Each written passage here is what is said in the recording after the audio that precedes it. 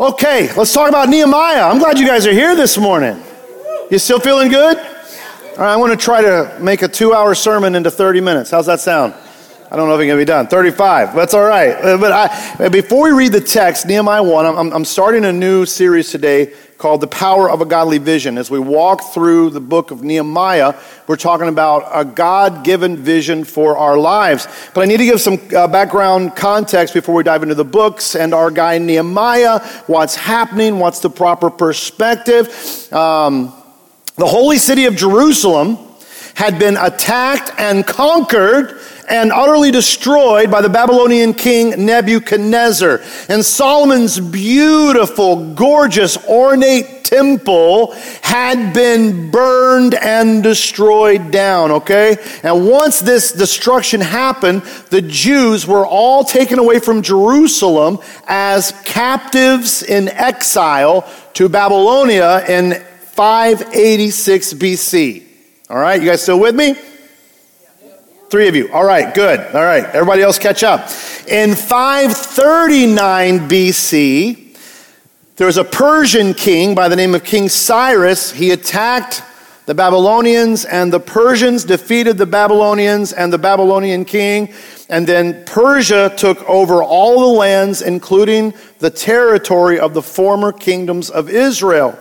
The very next year, in 538 BC, King Cyrus issued out a decree, all right, that the Jewish exiles could return back to their land. And so they started singing, "Celebrate good times." Come on.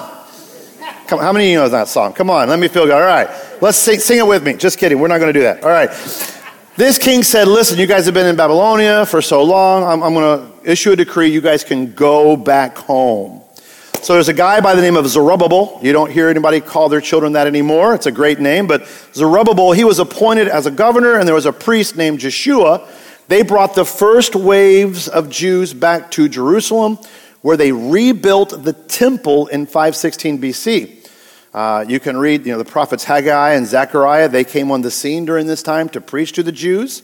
Ezra, the priest, brought another wave of former exiled Jews to Jerusalem. He got the people of God to focus on the covenant of God and the law. Ezra is the Old Testament book just preceding the book of Nehemiah. So Nehemiah is kind of like the next chapter. Okay, it's like a sequel to Ezra. And when we come to Nehemiah, here's the scene.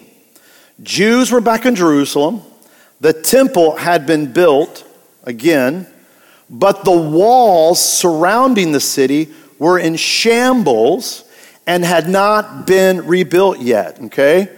And the Jews that lived in the city of Jerusalem, they were in utter danger for nearly half a century after they returned, because the walls that would protect them all around the city had not been rebuilt. They focused on their homes, they focused on the temple, but they didn't do anything to the walls, okay? And back then in this context, the city walls were everything. They were the protection for the inhabitants of the city. And without the city walls, they were subject to raids and pillaging and attacks. And their lives couldn't become stable because of this. Now today we have our military might, right? And we thank God for all that are in every branch of the military. And we have military planes that fly over. And if there's ever a threat to our country, man, the military goes in action. They'll send planes, they'll send all kinds of stuff, and we'll be protected. We don't need these massive walls to protect our cities from outside, attacks and military. But in Nehemiah's day, it was the city walls that protected its citizens. Yet there were none in Jerusalem. It was just like an open field. And Nehemiah was way over in King Cyrus's court. So that's where we're going to pick it up. Hundreds and hundreds of miles away from Jerusalem, Nehemiah was about to get a godly vision. Let's start with verse 1. We're going to read through verse 5 and then verse 11, okay? The words of Nehemiah, the son of Hakaliah. Now it happened in the month of Kislev in the 20th year, as I was in Susa, the citadel. So this is he's writing this. This is a first-person account. That Hanani, one of my brothers, came with certain men from Judah, and I asked them concerning the Jews who escaped. These are the exiles who had survived the exile, and concerning Jerusalem. It's like, hey guys, What's the word back home? How's things going? And they said to me, the remnant there in the province who had survived the exile is in great trouble and shame. The walls of Jerusalem is broken down and its gates are destroyed by fire. As soon as I heard these words, I sat down and wept and mourned for days, and I continued fasting and praying before the God of heaven. Verse 5, and I said, O Lord God of heaven, the great and awesome God who keeps covenant and steadfast love with those who love him and keep his commandments. And then verses 6 through 10 continue his prayer about how awesome God is, how the people of Israel rejected God, how they sinned, how they need to come back to God, how God promised that he would bring all of his people back, and then God is true to his covenant and he's all powerful, okay? And in verse 11, he concludes his prayer by saying, O Lord, let your ear be attentive to the prayer of your servant, to the prayer of your servants who delight to fear your name, and give success to your servant today. Grant him mercy in the sight of this man. Talking about the king. Now I was cupbearer to the king. So I want to start this series where we're going to walk through Nehemiah and learn about godly vision. And we're going to emphasize your godly vision. That's what I want to talk about. And you may say, whoa, Greg. My vision. Godly vision. For me, what are you talking about, man? What is it? Why do I need one? That's what I want to talk about today. The what and the why of godly vision. Now, I'm not talking about a vision that you see and like you wake up and you're like, you see a vision. Listen, that happened to me once. One glorious time. I was working at a restaurant, a very nice restaurant in Chattanooga by the name of, it was called the Buckhead Steakhouse. And I look up and through the door came this beautiful vision. It was an attractive, blonde, beautiful haired girl. She walked through the front door of the restaurant. She was looking for the job. Her name was Megan McKay. It was a beautiful vision. And I was like, I was struck, man. You know what I mean? That's not really the kind of vision that I'm talking about in this series. Nor when you hear believers talk about, I had a vision from God. And that's not the vision we're talking about either. The vision that I want to really uncover and unpack through this series is kind of like a vision or a mission for your life. It's a drive. What are you going to do? A life's mission, to put it plainly, okay? So the first question is this: what is a godly vision, okay? What is a godly vision? Now, I'm not talking about statements and things like, one day I want to climb Pikes Peak. One day I want to fly to Paris. One day I want to sing an Irish jig in an Irish pub over in Ireland, all right? Or I want to sit on the campfire for 15 days singing Day-O, on the beach, and just, enjoy. No, these are goals and these are plans. Not necessarily a God-given life vision. A godly vision, it's not a mere goal. Listen, a godly vision is something that's going to shape your life. It's more than a goal. A godly vision shapes your life. And that's what I really want to talk about. And if y'all, there's an illustration. Back in 1903, December 17th at 10:35 a.m., Orville and Wilbur Wright secured their place in history by executing the first powered and sustained flight from level ground. Many of you guys know the history of this story. For 12 gravity-defying seconds, he flew 120 feet along the dunes of the Outer Banks over in North Carolina. We may say, wow, 12 seconds, woohoo! I can almost jump that long. No, you can't, but that's okay. But in the field of aviation, this historic event represents a beginning, all right?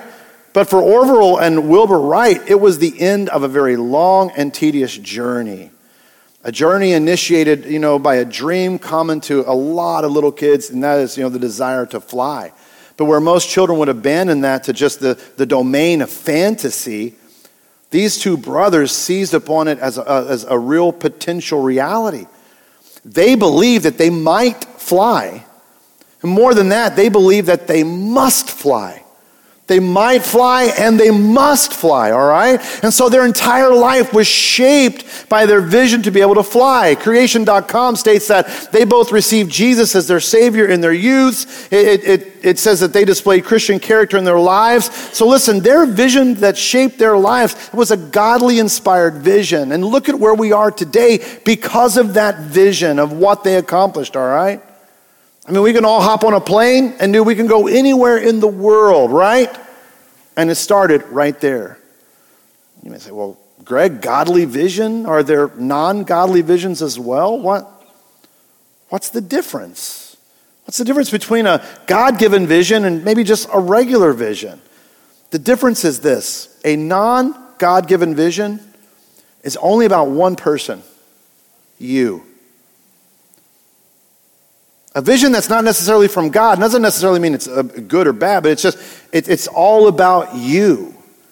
There are visions that are you-centered and only concerned with your benefit, how you're going to succeed, how you will advance. You know, sometimes it's about selfish motives and all about the self, how I can make more money, how I can advance, how I can do better, all right? And then there are kinds of visions or these life missions that matter the most. God-given, God-inspired, where it's not about you, but it's about others.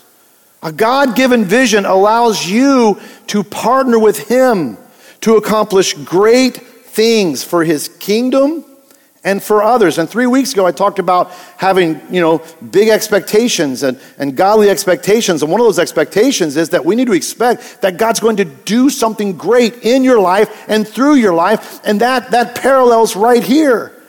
A God-given vision allows you to partner with God to accomplish something great for Him and for His kingdom.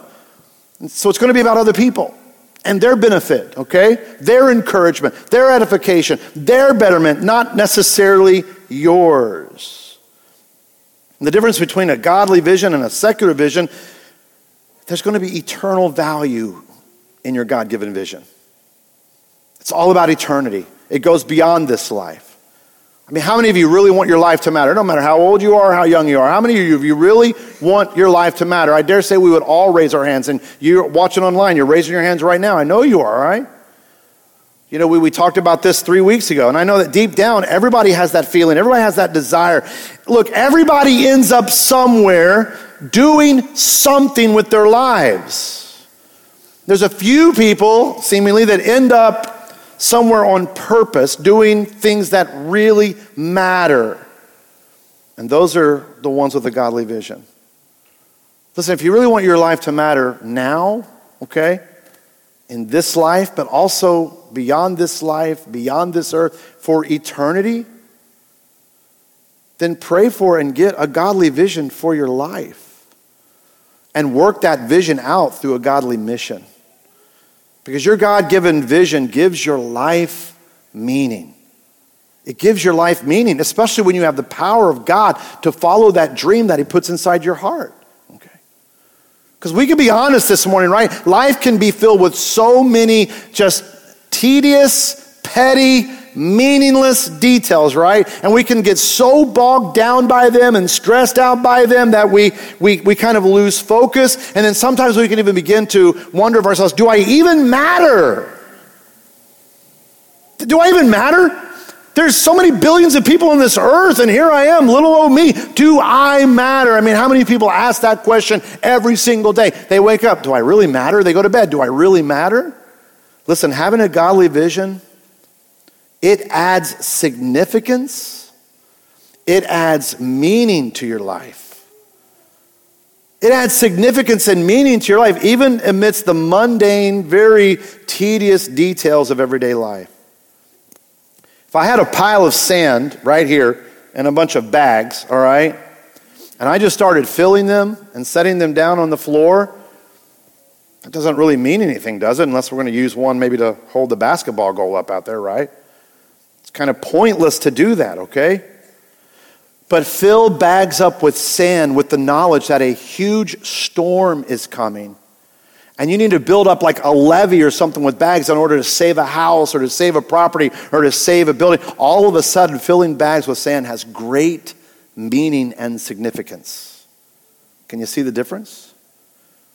When you get a God-given vision or a life's mission from the Lord, you're going to have meaning. Your life isn't going to be just filling bags with sand for no apparent reason. Just living your life, going through the mundane or the routine of the day-to-day, expecting nothing more than what the usual is, expecting nothing different, just like the lame beggar in Acts 3 that I talked about 3 weeks ago. He was expecting nothing more than just to be carried and put at the temple gates and the people to give him some charity and then pick him up and take him back home. Every single day of his life, he was expecting nothing different. Listen, don't live like the lame beggar in the everyday, boring monotony of a life filled with non-expectancy. Pray for a fresh vision from God for your life, and then expect great things from God in your life. Praise the Lord. The book of Nehemiah, it's the story of a guy with a God-given vision and the power of God to help him fulfill that vision through much adversity. So what was Nehemiah's vision that led to his life mission? He was to rebuild the walls of the holy city of Jerusalem. And we'll see over the next few weeks how he found this out and he lived out this vision with God's help and with God's power. And as we go through this series, I pray that God would birth new vision in your life as well, in your families, for your children, for your spouse, for wherever you are in life. And new things would be accomplished for God, for His glory in your lives, in your marriages, your jobs, your families, your schools, this church, your life, the entire world. The entire world. But I know I can look at some of you right now. I mean, not specifically, but you're sitting there, okay? And people are watching, and you may be here, and you might be watching right now, and you say to yourself the very same words of one of my all-time favorite movie characters. You say, my life is good, really good, all right? If you've never seen Nacho Libre, it's the dumbest movie you've ever seen, but it's one that's just filled with passion and just great writing, and I recommend you watch it today. But maybe you say, man, my life is good. Things are going okay. Greg, why do I need a vision from God? Why do I need something new like that? You know, because we talked about what it is. Now why? Why do you need a godly vision? Yes! That's what I'm talking about. Let's get down to the nitty-gritty. Good job, guys. Yeah. This is one of my favorite. It's the best. It's the best. All right, never mind. I'm getting distracted now. Why do you need a godly vision? We talked about what it is. What's the difference between a God-given vision and one that's just kind of secular? Now, why do you need it? Why is this important? There's 4 reasons. 4 reasons to seek God and find His vision for your life and then live out your vision in His mission. Number 1, having a God-given vision, it ignites your passions. I mean, look at the passion that this vision from God evoked in Nehemiah in the 4th verse that we read. You know, it's like, as soon as I heard these words, that the walls were down, my countrymen, everybody was in shame and great danger. I sat down and wept and mourned for days. I continued fasting and praying before the God of heaven. Dude, this guy was wrecked, man. He mourned over the situation in his hometown and his people. You see, a God-given vision is something that drives you, it pushes you, you believe in it strongly, and you even get emotional about it. Just like we saw our boy Nehemiah do. See, a lot of people, they fall into the fallacy of living their lives day to day with no real thought of the future, except that tomorrow's going to be just like it is today. They live like today is yesterday that will soon turn into tomorrow. Or today is yesterday's tomorrow and will soon become tomorrow's yesterday. It's a maze, right? And that's how people live. Same thing over and over again, meaningless and without, we get kind of passionate about, our hobbies and maybe a sports team or something like that. But in regards to full life living, it's passionless. Listen to what the Apostle Paul writes and suggests in Romans chapter 12, verse 11. Do not lag in zeal. Be enthusiastic in spirit. Serve the Lord. And when you look at the future with a God-given vision, man, it compels you to interpret your present reality in light of the future. And you start to think more about what might be and feel very strongly that it must be. There's those words again. You feel like it might be this, and now it must be this. It gives you a passion for what might be, and it moves you that it must be. I mean, why did you go to school all those years, grade school, elementary, high school, middle school, and experience all of that stuff? You know, some had good experiences, some had horrible experiences. You went to school because of what? Well, I know you were forced to, all right, but, you know, in the long run, what might be? Why'd you work that first dead-end job? Mine was Subway. Then I worked for a computer game store selling games all the time. You did it because what might be what it would lead to. Why do you wake up in the morning and hit the snooze button 25 times before waking up? Because of what might be. See, a God-given vision will help you see a need, and there'll be a compelling urge toward it. One you probably can't shake. Our men's breakfast yesterday, Jack Peterson told a story about how he saw this stray dog, and he felt this compulsion just to pick it up and take it somewhere. And that's like, dude, that's good. That's what that does. It compels you to do something. Having a God-given vision sets your direction. This is the most practical reason. We see it in verse 3 of Nehemiah 1. He's like, they said to me, the remnant there, the province who had survived the exiles in great trouble, the wall of Jerusalem is broken down and its gates are on fire. He knew right away. I got to do something. His direction was set. Rebuild the walls of Jerusalem. This is a very practical reason. It sets your direction. It serves as your roadmap to life. It's the true north of a compass. It's the GPS unit navigating you through life's turns. You see the destination, and your God-given vision helps you get there. And we all have GPS on our phones nowadays, don't we? Yeah. Yes. It's in our navigation units on our cars and stuff. I remember in 2008, yes. Back then, so long ago, when we first moved to Cincinnati for Christmas, Megan bought me this nice 5-inch Garmin GPS unit to help me around the city. It was awesome. I really needed it at the time. It was fancy, man. I was like, look at my GPS. Woo. People are like, that tells you where to go in different voices, in Africans or German or Portuguese or American. Yeah, whatever I want, you know. That's right. Now we just take it for granted, don't we? Right?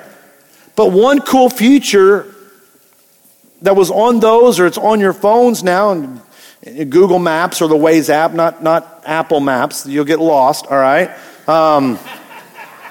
Sorry, little dig. But when you put you in your destination, it maps out the trip, right? And you can even scroll forward to where you see that little bitty, the checkered flag. You're like, yay! Having a godly vision does just that. It maps it out. You can see the destination. Gives you direction. And now decisions are made easier. Values are prioritized. And you focus on what really matters. I want to repeat that. Decisions are made easier. Values are prioritized. And you begin to focus on what really matters. Because people without a God-given vision can be very, very easily distracted.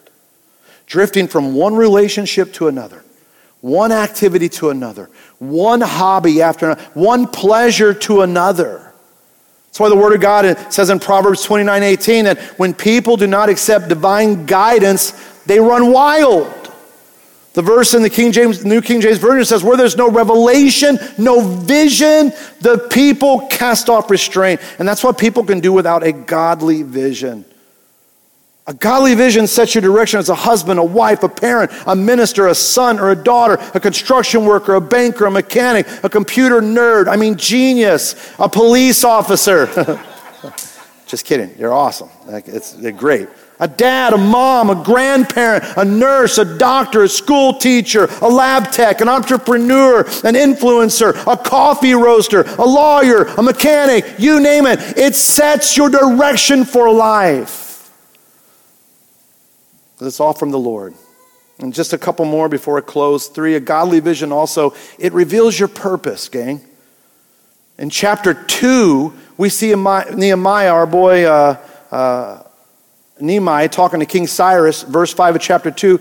And I said to the king, if it pleases the king, and if your servant has found favor in your sight, that you send me to Judah, to the city of my father's graves, that I may rebuild it. All of a sudden, Nehemiah has such focused purpose. A godly vision will reveal your purpose. It's unique to you. Your life will matter. You'll have a real life's purpose. Suddenly, you matter a lot, all right? You can go down to La Palmera Mall today and interview people about what the meaning of their life is. I guarantee you, you're going to get all kinds of crazy answers. Just imagine, okay? But when you have a God-given vision for your life, you know it. You know your purpose. And here's the best thing, the best.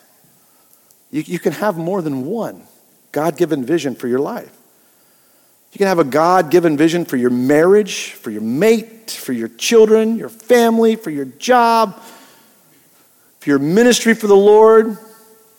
Something that God wants you to specifically to do, just to name a few things. And it's all wrapped up in what God wants you to be for Him. He gives you a vision. He gives you that purpose in life, and you make a difference in the lives of others. The psalmist writes in Psalm 138:8, the Lord will fulfill His purpose for me. That's real living right there. When the Lord is fulfilling His purpose in you and me, your family, your kids, this church, that's real living. And finally, Jake, if you want to come on up, man. A godly vision ensures your fulfillment. Your fulfillment. If we fast forward to Nehemiah 6, we can see what happens. And we'll be talking about these as we go on, but Nehemiah 6:15 says, so the wall was finished on the 25th day of the month Elul in 52 days. 52 days. Can you imagine the fulfillment of Nehemiah? The satisfaction?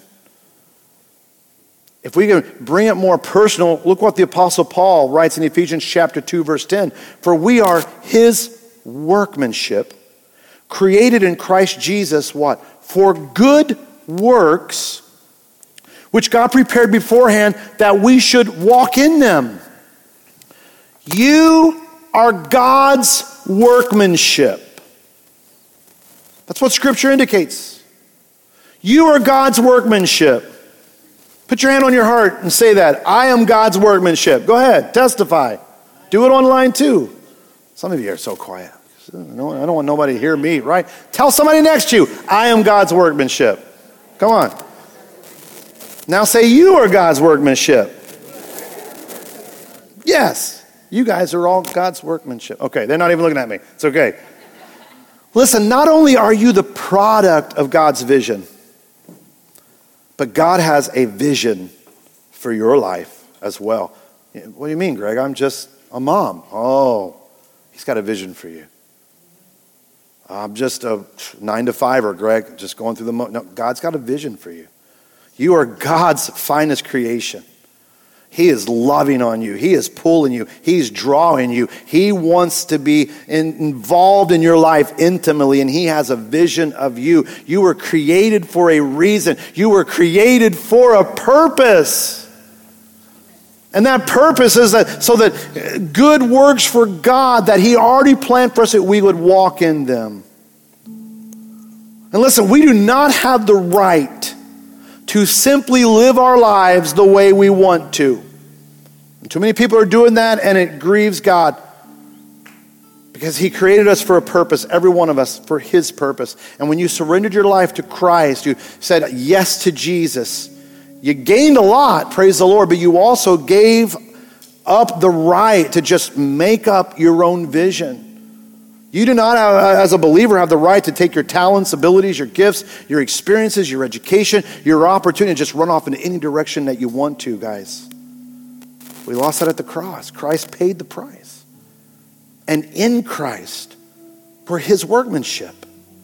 He created us for good works for him. That means we are all a product of God's vision. You're the outcome of something that God has envisioned. You're crafted for a particular purpose, and he wants to work through you to help others, to bless others, to encourage others, to reach out to others, to grow others, to help change lives, and to move others. He has a purpose for you, and when you live it out, you're going to be satisfied. You will find fulfillment in that and in him. Not in a bottle, not in a pill, not in a sexual addiction, right? Not in any kind of substance like that. No. Not in pornography or any other kind of vice. We can think of things that people try to find satisfaction in, clubs and stuff. No. Only in him. There's the only fulfillment is when we find Jesus, we say yes to Jesus, we let him fill our lives, and then we begin to do works for him. As he places these visions of what to do and where to be and how to live, and we do it all through him and in him and his power. That's fulfillment, true fulfillment. I spoke 3 weeks ago about having great expectation, like I said, regarding God in our lives, and I ask again, what are you listening to here or watching online? What are you expecting God to do in your life, in your family, in your church? In your church. Listen to this, right here at Oso Creek. Quite a few years ago, God opened the eyes of a creeker named Susan Klaus, and she noticed the plight and the needs of children in our community and how many were in unfortunate and dangerous situations. What did this do? It ignited a passion in her towards children. It set her direction. It revealed her purpose. She began working towards that vision of helping children. And now today, the organizations of Agape Ranch and Agape Harbor have helped and are helping thousands of children through fostering and adoption. And there's fulfillment from this for her and for others. Melissa Fox works there. Our own Jonathan Stubbs works there. Jessica Blakeslee works there. Lori does a lot with that. So does many other people. She followed that God-given vision. Quite a few years ago, in the year 2014, God opened the eyes of a team of Creekers to go visit the country of Ecuador, where they saw the need. It ignited passion, set direction, revealed the purpose. And many, many years later, now teams of Creekers and others have went to that country, helped minister and support a local pastor, helped build like 5 churches. Soon a medical clinic's going to be born, or built. It will be born. Right, doctor? And there's fulfillment through that God-given vision. We're taking another trip even this fall. 25 years ago, a small group of believers launched out from a larger church to come to 7402 Yorktown to start Fellowship of Oso Creek. Passion, direction, purpose, and fulfillment that we are still experiencing 25 years later. But you may say, oh, Greg, those are huge, man. Those are amazing, wonderful. I don't think I can do something like that. That's grand scale. I look at Agape Ranch. That's huge. Can God use that? Listen. Listen to this. It's okay if that's not God's vision for life, for these grand scale events. The pressure can be off. Listen. But what about the God-given vision for you as a parent? Raising godly children who fear the Lord, who have made Christ their Savior, are standing for his word. What is greater than that? Or having a godly marriage that stands counter to this culture. Or being a man or woman godly who stands up against the culture and says, even to the culture, that even to the point where they twist God's word, but you stay true to his word and you stand for him in the marketplace or your office or your environment. And that's the vision God places on your heart. So I'm going to be a godly man or woman wherever I go. I want to showcase Christ in my life. What about jumping in and joining us here at Oso Creek to fulfill the vision and mission that God's given us of making disciples and spiritual formation, people experiencing the manifest presence of God? How are you helping this God-given vision? By growing in Jesus, living in community, and being on mission. So these God-given visions, they may not have to be, you might not be like the Wright brothers and you're flying and you're setting, historical precedents. Could be.